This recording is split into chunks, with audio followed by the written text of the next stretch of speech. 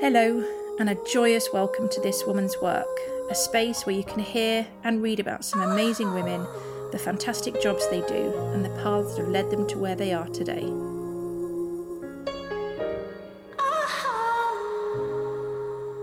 I'm here today with Laura. Hi, Laura. Hello. Could you tell the listener what it is you do for a living? I'm a driving instructor. Woohoo! And how long have you been a driving instructor for? I've been a driving instructor for 17, coming up to 17 years now. Wow, okay, so a long time. A long time, yeah. And were you doing anything before being a driving instructor? Only slightly. I trained to be a teacher, primary school teacher. Yes, okay. So I did my PGCE and then I didn't actually go any further after that.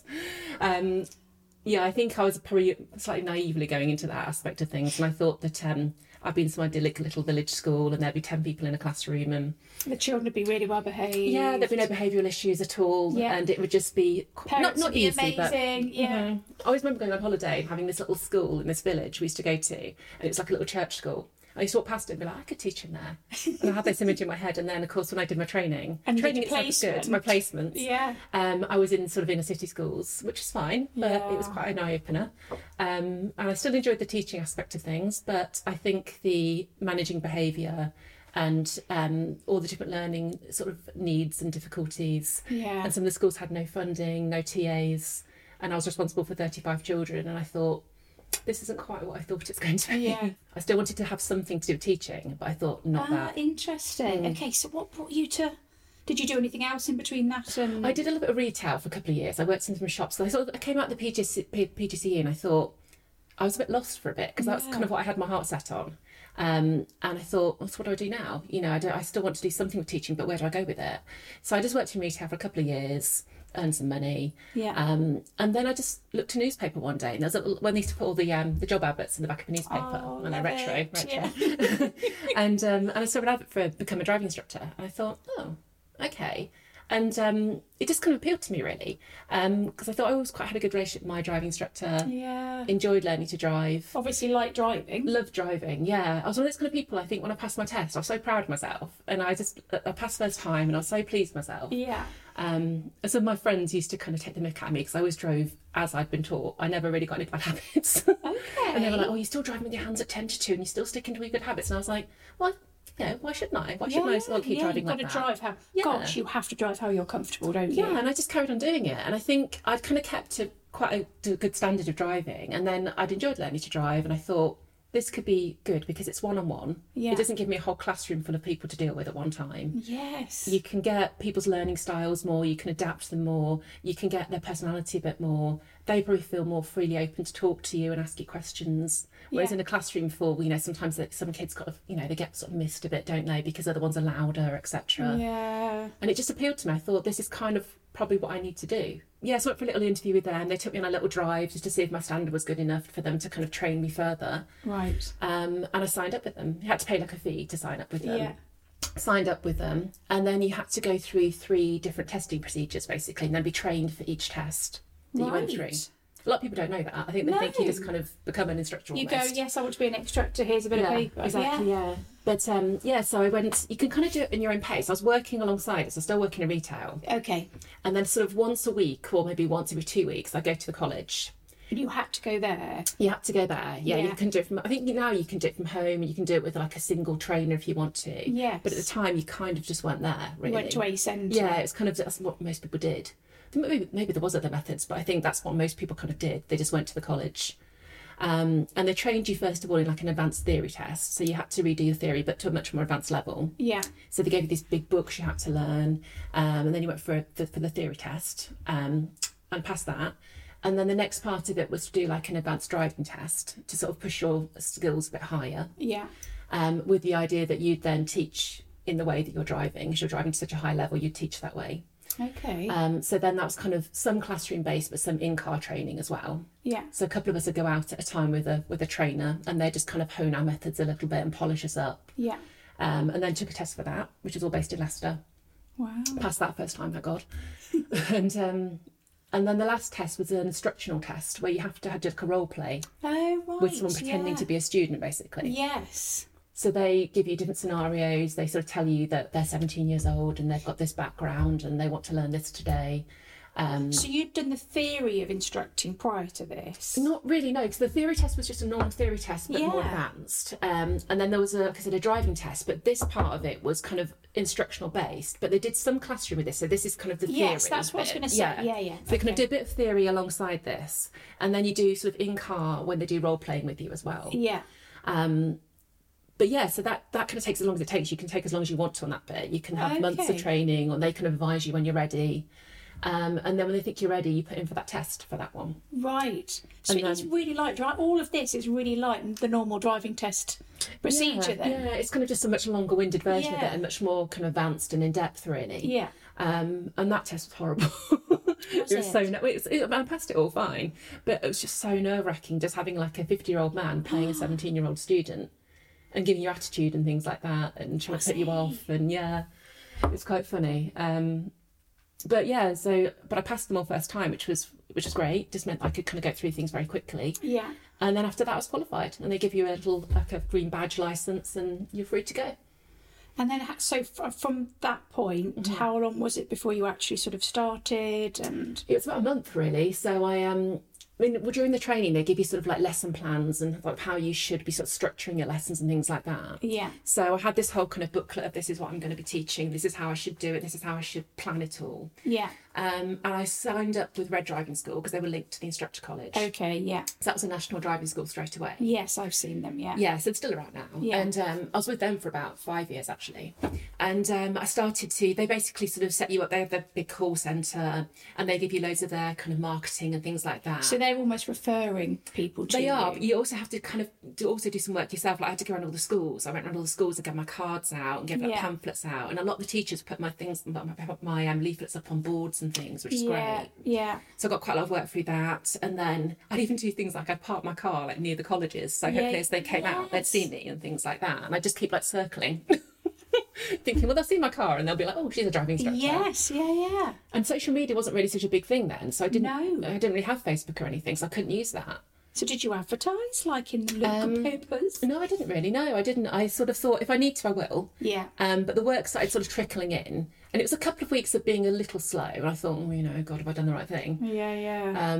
But then it started like word of mouth, and I started to kind of fill the diary up. And I think from probably about a month in, I had a full diary. Wow. And it's never really subsided. Gosh. Which is really good.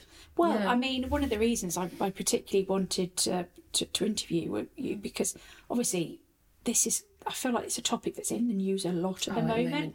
Either with just obviously the backlog in tests, the waiting time for tests, and it's really causing a lot of problems, isn't it, for young people in particular? It's huge. And I can't see it getting any better for quite the foreseeable, to be honest. So this is the backlog really from COVID then, isn't it? There's always been a waiting list for driving tests. I mean, I think when I took mine, it was probably about a month and a half or something like that. Yeah, mine was, but that's not that long. No, it wasn't that long. And I was fine with that. And then I think since I've been doing this job, it's been about 3 months, that kind of area. Maybe you could get lucky and get something a bit quicker than that occasionally. I think if you failed, you could normally get a cancellation reasonably quickly. That wasn't too bad. Okay. But then COVID obviously struck, and for nearly a year, we didn't work, and examiners didn't work. So all those people who were due to have their tests during that time obviously couldn't take them. And all the people who were turning 17 during that time obviously then wanted to start, but all the instructors were full with the pupils they still had. Yes. And all the tests then had to be reissued as well. And there was quite a problem with working out how they were going to do that. Like, did they prioritise people who'd had their tests initially at the start of the period and sort of work their way through? And it seemed to take quite a long time for them to work out a structure of how they were going to do it. Was it men trying to figure it out, do we think? I don't want to say anything, but you never know. You sometimes put a group of women in there and then figure it out. And I think just talking between me and other instructors, you're sort of like, well, surely if this just happened, it would work. Then you do that, and then you do that. Yeah. And it's like, is it this hard? But it took a long time, and I think I was working for about a month after we were allowed to restart, and we still had no idea when the tests were going to restart. Right. So I had pupils who were just in limbo, obviously paying for lessons, and we were a bit sort of like, well, when's this test going to happen? But on the other side of the coin, I think they were worried about having the test too quickly because they'd had almost a year off lessons. Yeah. So there was that side of it. And when you went back as well, I'm guessing we used to in masks and everything. What were the rules about how you... Because I guess so are we now talking 2021, are we? Or... It was towards the end of 2020 we were allowed back. I'm trying to think of the timings now. Because it was on, off, wasn't it? Yeah, no, we did go back in between. So and then there was another lockdown, wasn't there? It's sort of March to July? And I think we went back for a few months from July to November time. Yeah.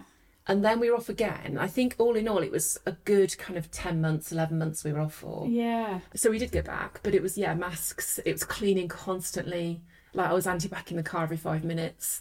Okay, we've tracked ahead a little bit, but I always like to track back first to go to say, Laura's school, college, what were you like? What were you into?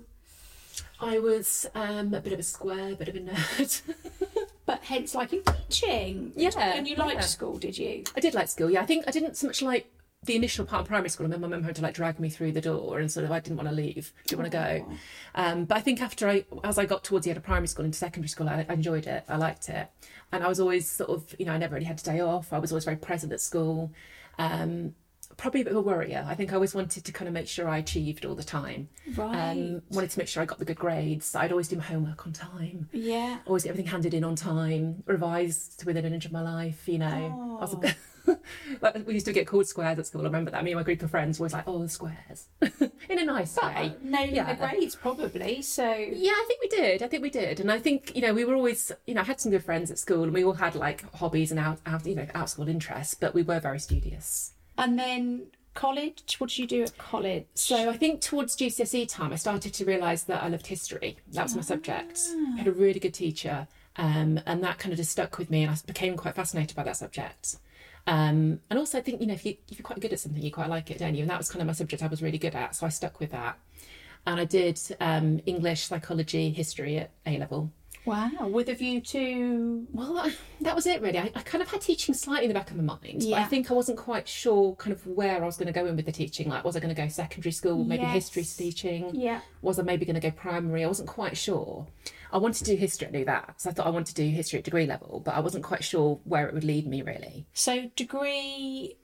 Was it purely teaching or did you focus... So teaching with a focus on history? Or... No, it was a purely history degree. Oh, okay. Yeah, so it was a 3 history degree at Leicester. Wow. So I just wanted to do history and I wanted to kind of just explore that really. Yeah. And I knew I could do a PGCE afterwards, so I thought I don't necessarily need to tie myself to teaching straight away. Yeah. Because like I said, I wasn't quite sure where I was going to go with it. Yeah. So I just could have gone on to have a sort of, I guess, historian type career, could you? Yeah, I could have been like a researcher or anything really. I mean, I loved writing. Like that's why history really got me. I love writing the essays, and that's why I liked English as well. You see, so maybe I could have done something like that. I don't know, like editing, writing, something like that. And then qualified, as we've said, sort of decided it probably wasn't quite for you. No, exactly. And at this point, then, how come you didn't then go back down the like you say, the historian route? Or I think because I didn't really know where that could take me. And I was going to say, I think I still sort of hung on to the teaching because, and like I said, I think when I saw the instructor post advertised, I just thought, well, actually, this would suit me.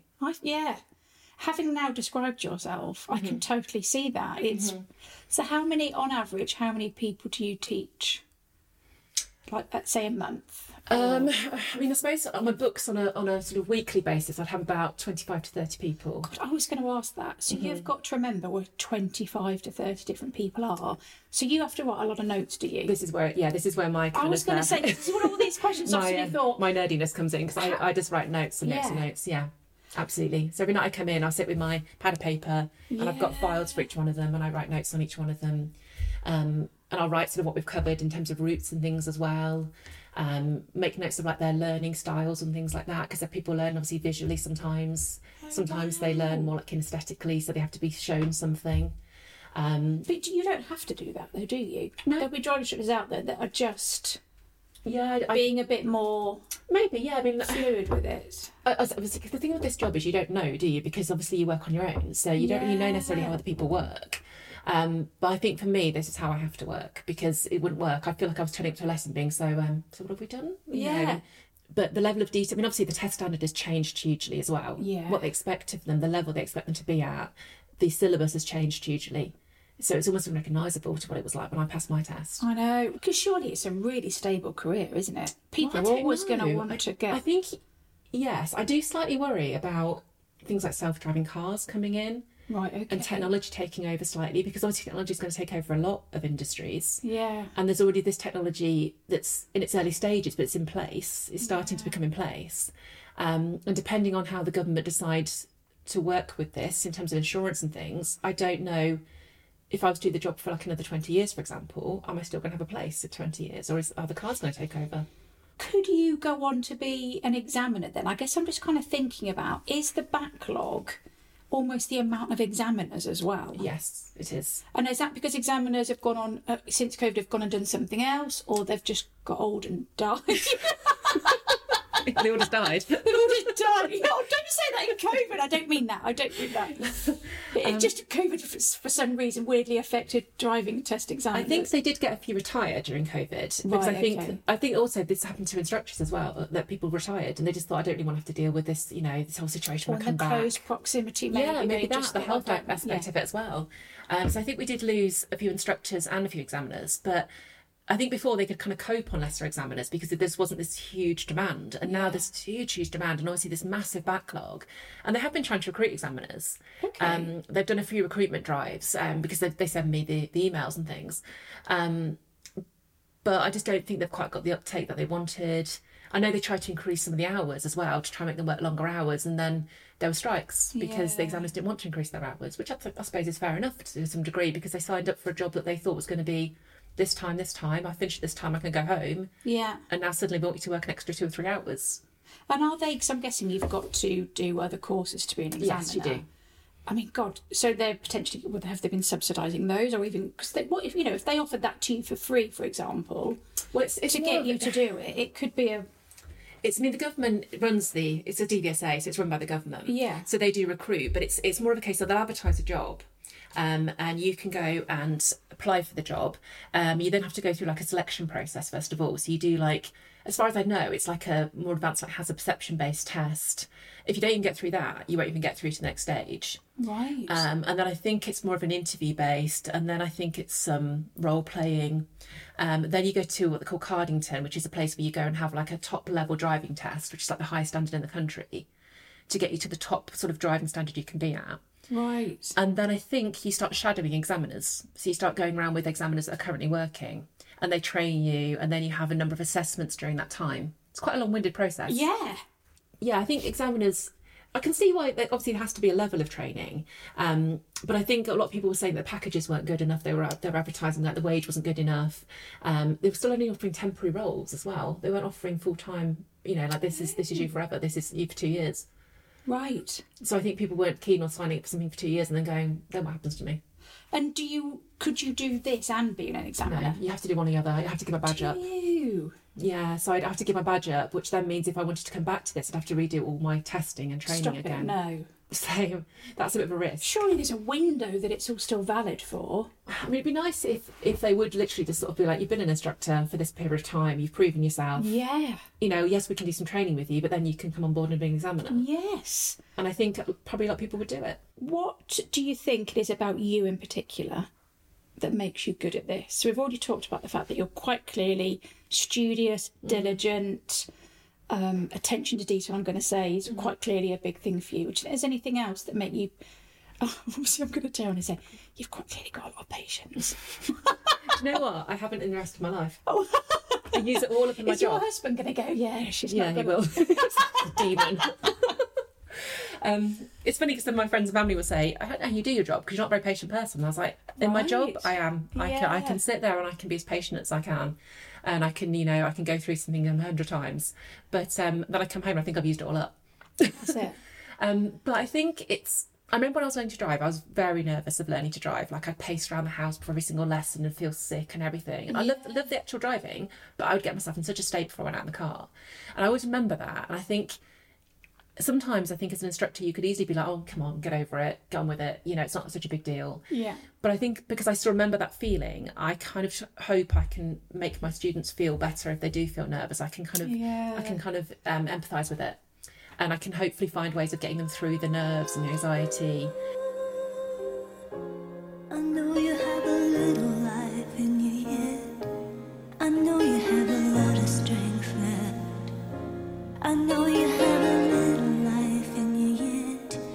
what we do now is client-centred learning, where you sort of get them to lead the lesson a little bit and sort of, what do you feel like you want to concentrate on today, and how can we help you to do this, and what level of responsibility do you want, and how can we manage it together?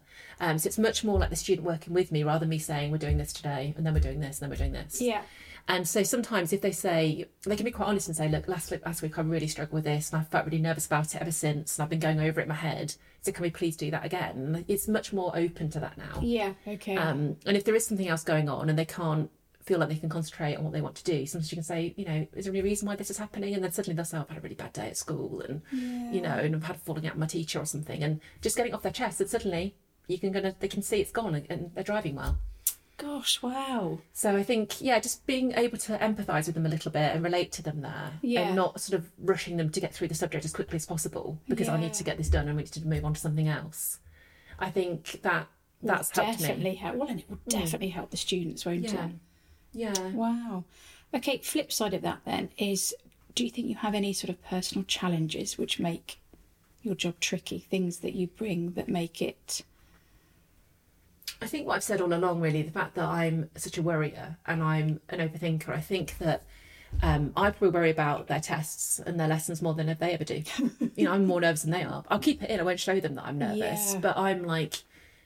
when I book a test for them, I'm like, oh God, are they going to be ready for that? Have I got enough time? I'm going to make sure they covered everything they can cover. And then when I get nearer to test, like, have I put everything into this? I've showed them every route possible. And I think, sometimes I'll stay awake thinking about various things that I've done during the day and what I've got to do the next day and how I've got to get someone to the standard and are they going to get there? And I think especially because tests aren't so available. Well, I was just going to say, I don't want to... So someone could wait ages for a test now. That's like gold dust, isn't it? Exactly. And the worst thing to say is like, a few weeks before, I don't think you're ready for a test. And have you had to do that recently? Yeah, I have. I mean, you sort of touched earlier that you don't really know too much about what other instructors do. Mm-hmm. Does that mean... I guess that's the thing, because it's quite a solitary job, isn't it? So do you interact? Are there like we do meetups and there used to be a few more meetups, Christmas parties? There used to be that. Yeah, we used to have a little sort of local society where you'd meet up occasionally, like once a month, for like a little meeting and a drink, and then probably like a little Christmassy do. And that's slightly sort of disbanded a little bit. I think people got busy and the COVID again got in the way, and then people didn't really come back to it. We've got like a WhatsApp group, and that's good. And so if there's something we need to know about, or someone's just having a bit of a bad day, and they need to vent a little bit, and it's so nice when they do that, because you're like, I feel like that. Do you know what? My daughter, again, unprompted, asked me yesterday, not knowing that I was doing this. She said, "Do you have to do a lesson in the dark?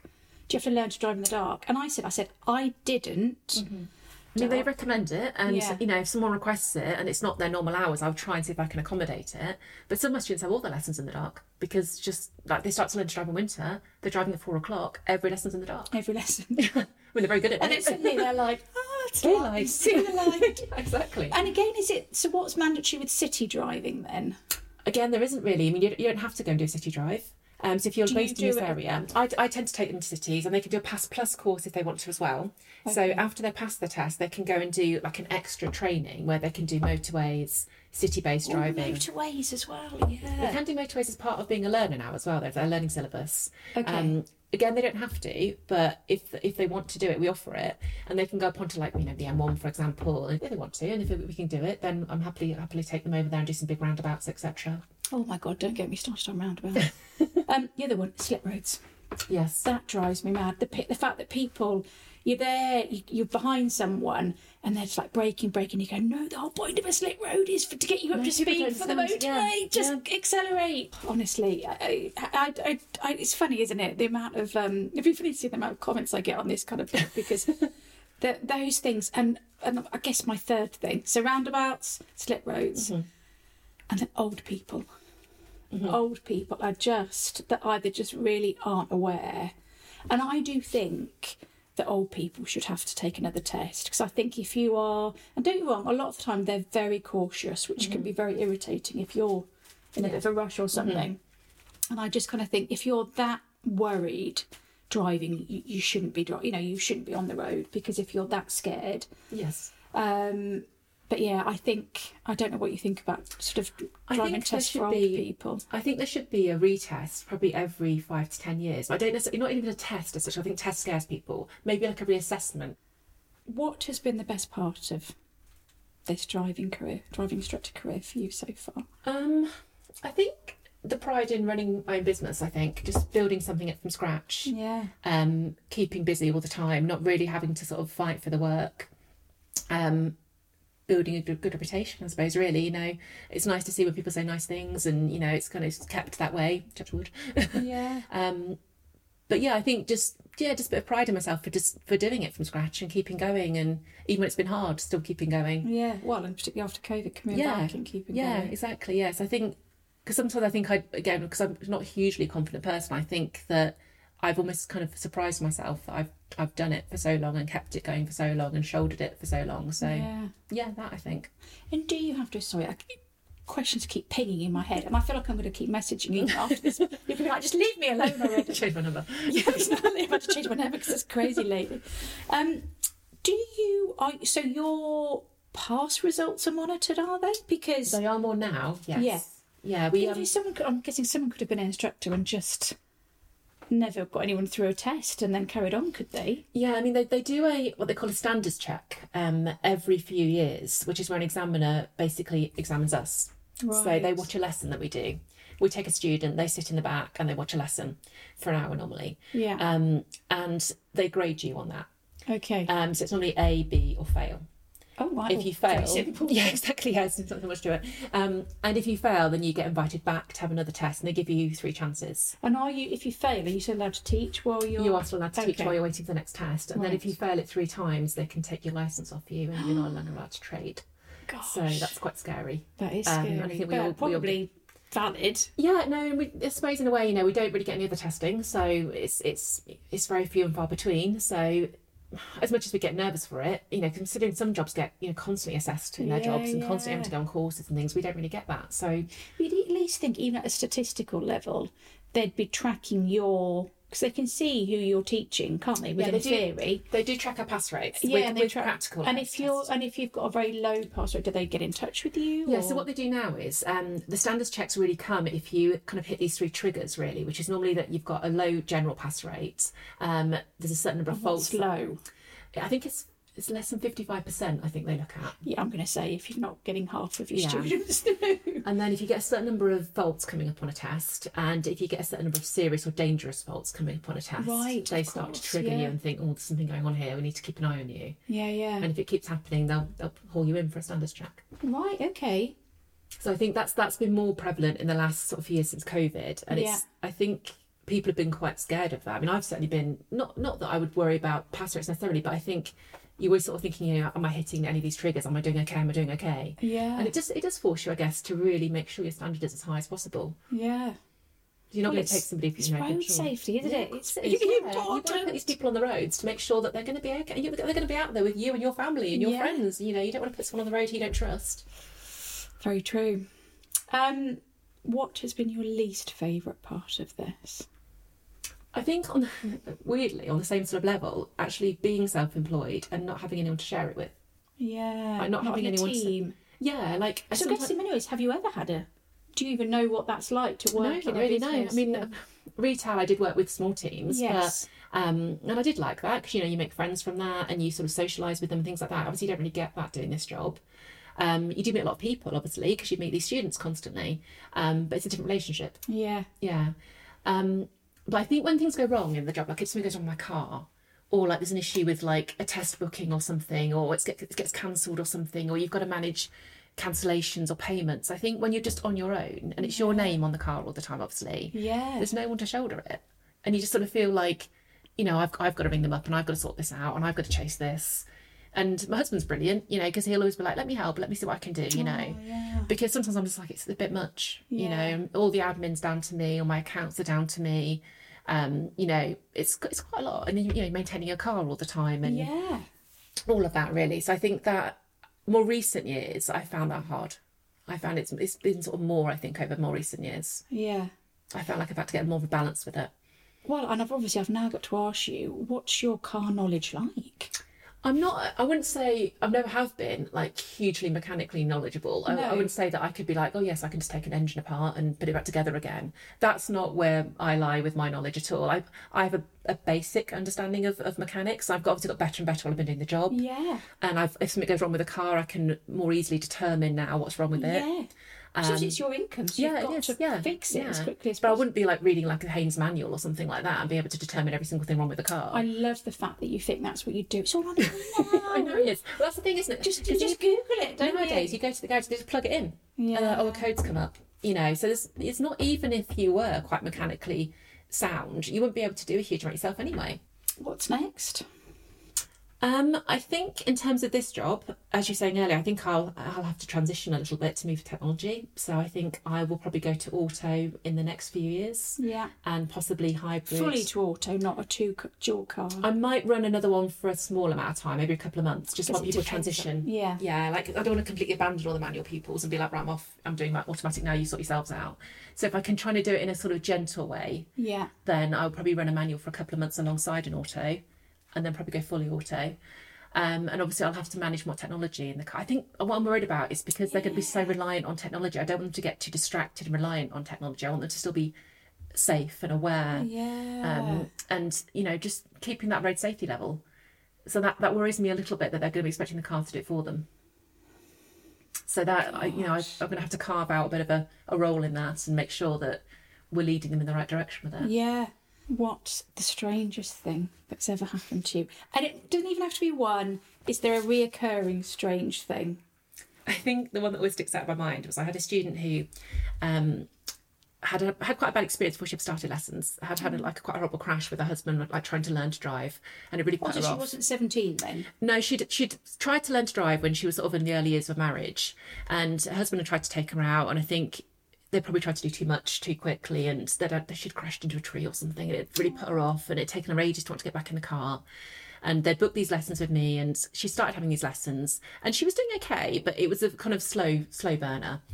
And really lovely lady, and again, she would probably tell me a lot about her life, and, you know, kind of almost, you know, sort of offloading on me about things, which is fine because she needed to do it. She's nervous. You get the verbal diarrhea, can't you? Absolutely.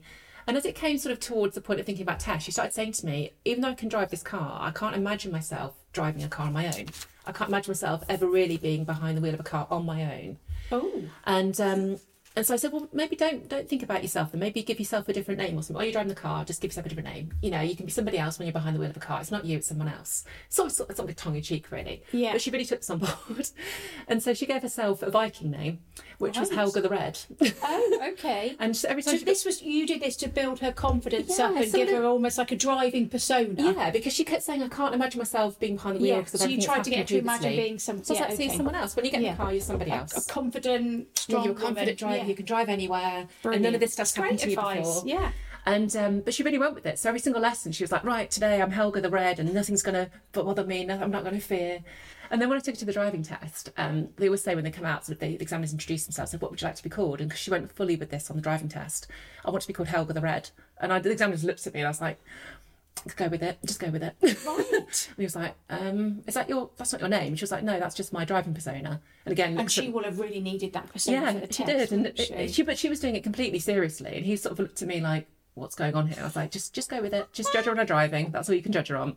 And she passed well. And at the end of it he said, that's the strangest experience I've had in terms of somebody giving themselves a different persona. I was like, but if it works. And now do you rock up all the time with persona people, and he's just looking at you going, oh, it's not her again with your personas? No, it is a one-off. It was definitely a one-off, but it's just what she needed. It's just, I felt that she was never going to trust herself to be behind the wheel of a car. Like, she just didn't necessarily have that confidence. And I think, because what had happened to her before, she could never see it. And so she sent some messages afterwards saying, Helga the Red's gone and done this today. Helga the Red's driven to so-and-so today. Aww. And I was like, well, there you go. Sort of, you know, that little journey.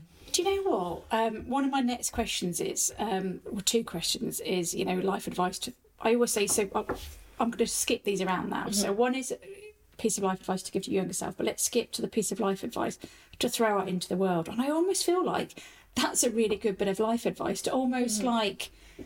Because sometimes we get so stuck in our own heads, don't we? Yeah, and if you could almost get out of your own head and become a different persona or something to tackle scary situations. Yeah, it's not you. That's not a bad idea then, isn't it? Because that's true. Yeah, you'd give yourself another little name, couldn't you? And while I'm doing this, I'm this person. Yeah. And then when I come home, otherwise I won't do it. Yeah. Yeah. And so maybe somebody you sort of maybe see and you sort of admire a little bit and you think I could be a bit more like that. Yeah. And maybe you kind of take on like that Beyonce. little. Yeah. That'll be the next one. Yeah, for this one, I'm Beyonce. Beyonce, yeah. Any advice you would give your younger self? I think something I've been saying recently, and I wouldn't necessarily say that I live my life by it, but I'd like to, and I think I've probably needed this when I was younger, is the whole kind of just like let it be and go with the flow a bit. I think I was massively, I still do it all the time, but hugely overthinking all the time, hugely worrying about trying to control things I couldn't control, and worrying about tomorrow all the time and the future all the time. And to the point where it takes away my calm sense and of joy. Yeah, exactly. Joy of the present. Yeah, exactly. My present gets ruined by the fact I'm thinking about the future all the time. And is this going to happen? That. Yeah. And as the Beatles say, just let it be. Just go with the flow. And maybe things happen for a reason. And I think so when certain things have happened and I've really stressed about them, once I've calmed down, I'm like, I can't control it. It's going to happen, So you're quite good afterwards in having that kind once of I've had my meltdown. Yeah. Once I've had my kind of like, my little scream into a cushion, I'm generally, afterwards, I can see the wood for the trees. Yeah. But I know that as I get older and if I want to keep doing this kind of job, I've got to be more like that. So I think to a younger person, especially in the current life, with the world being the way it is, I think, yes, work hard and yes, try your best, but don't overthink things. Don't worry about things so much. Just go with it. Bit more, yeah, and if it will be. Yes, you can work hard for something, but you can't control everything. No, and so much of it is out of your control, isn't it? Yeah, and I think that's it. And what about life advice then, as you now to throw out into the world? Would it be the same, or? I think it would still be that, really. Yeah, I think now, in the current situation, if I was a younger person growing up now, I mean, with the way the world is, you've got to work hard. You've got to get yourself a good setting in life, I think, because it's hard out there. Everything's more expensive. You're fighting things like social media all the time. So I think work hard, get on your own 2 feet as quickly as you can, be as independent as you can. But again, don't try to be everything. Don't try to take on the world too much because you can't. No. Well, and even if you are doing it, as we've seen in the last few years, something like a pandemic and the government can then, no matter what, will just sweep it all away from you anyway. It's really made a lot of people think that, hasn't it? It doesn't matter how much you're focusing on your own life and you're driven in that, it can still, there are forces beyond your control that can still just come and pull the rug. There was a period, wasn't there, when it felt like everything was being thrown at us. There was COVID and then there was something else and then the war started. Well, and then COVID, the war. Yeah, and it just felt, it still is like that. Yeah, it is. Still Yeah, like it's constant. It's not stopped. And I think if you thought about everything like that and worried about every single thing, you would drive yourself insane. Yeah, we wouldn't do anything, would you? No, you wouldn't. So I think you've got to just think, I can't control. Obviously you can help yourself, you can try your best, but you can't control everything.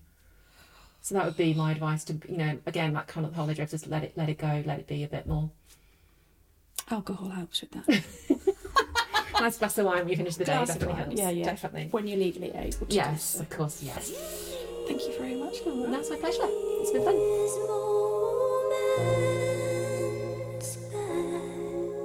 If you would like to hear more about this chat, see some behind the scenes pics and some personal profile pics, plus read about how to get started in this industry and or this role, then please go and support us on Patreon.